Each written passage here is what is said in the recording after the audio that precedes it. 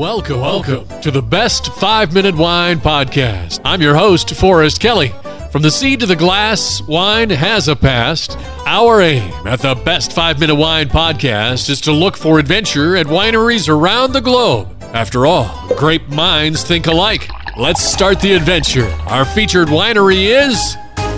We venture to Arizona and Callaghan Vineyards. In the mid-'70s, a soil scientist from the University of Arizona, Dr. Gordon Dutt, doing some research for a project that he was working on, was surprised to find that there were no wineries in the state, even though the soil composition was similar to Burgundy, France. After some funding, the wine business was born in Elgin and Sonoita area in Arizona. The state of Arizona has over 100 wineries, but the particular area we're talking about is 15, including...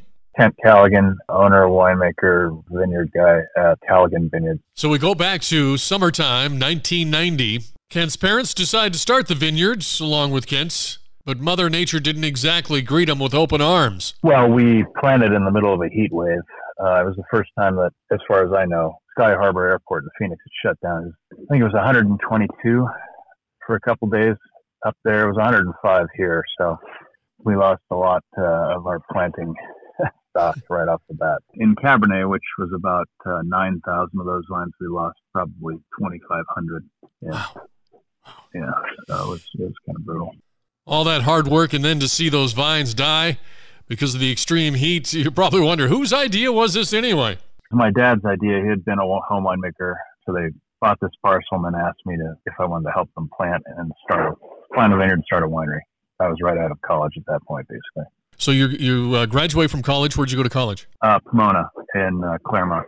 Okay, in Southern California. And graduated with a degree in? Philosophy. So from that to the current time, you've been doing this, let's see, do my math here, a little over 30 years. Yeah, 30 years, 30th vintage this year, and then 31st year growing. How big is pruning to the success of a vineyard? Oh, it's huge. In my opinion, it's the single most important thing that you do.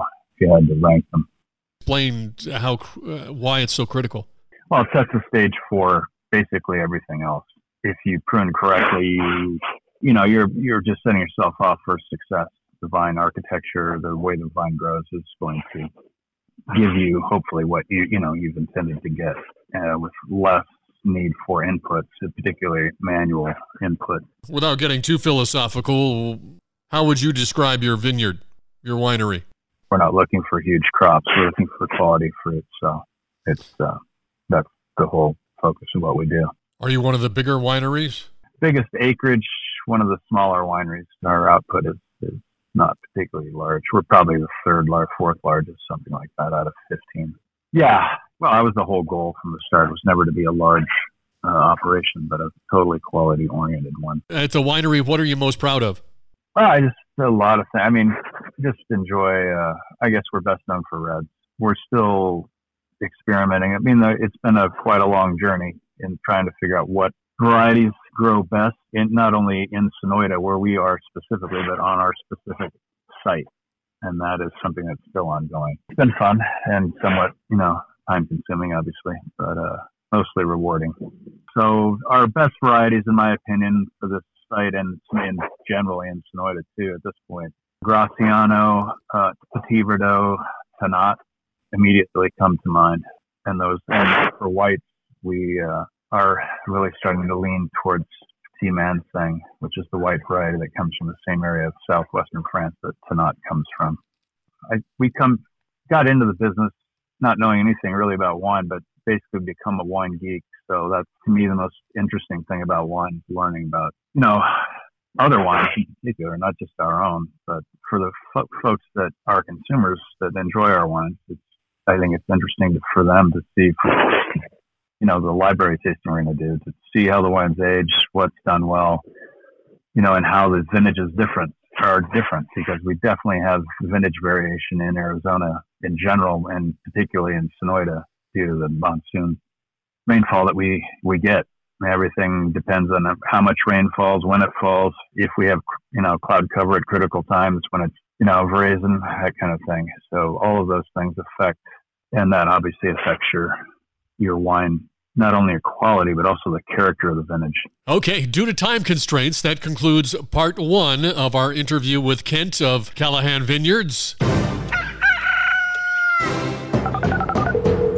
So that brings us up to our listener voicemail. Hello, this is Savannah from Corona, California.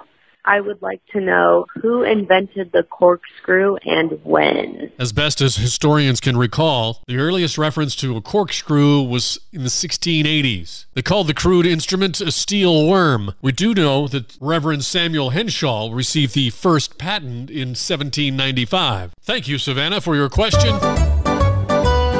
Thank you for listening. I'm Forrest Kelly. This episode of the Best 5 Minute Wine Podcast was produced by iHizzle. If you like the show, please tell your friends and pets and subscribe. Until next time, pour the wine and ponder your next adventure.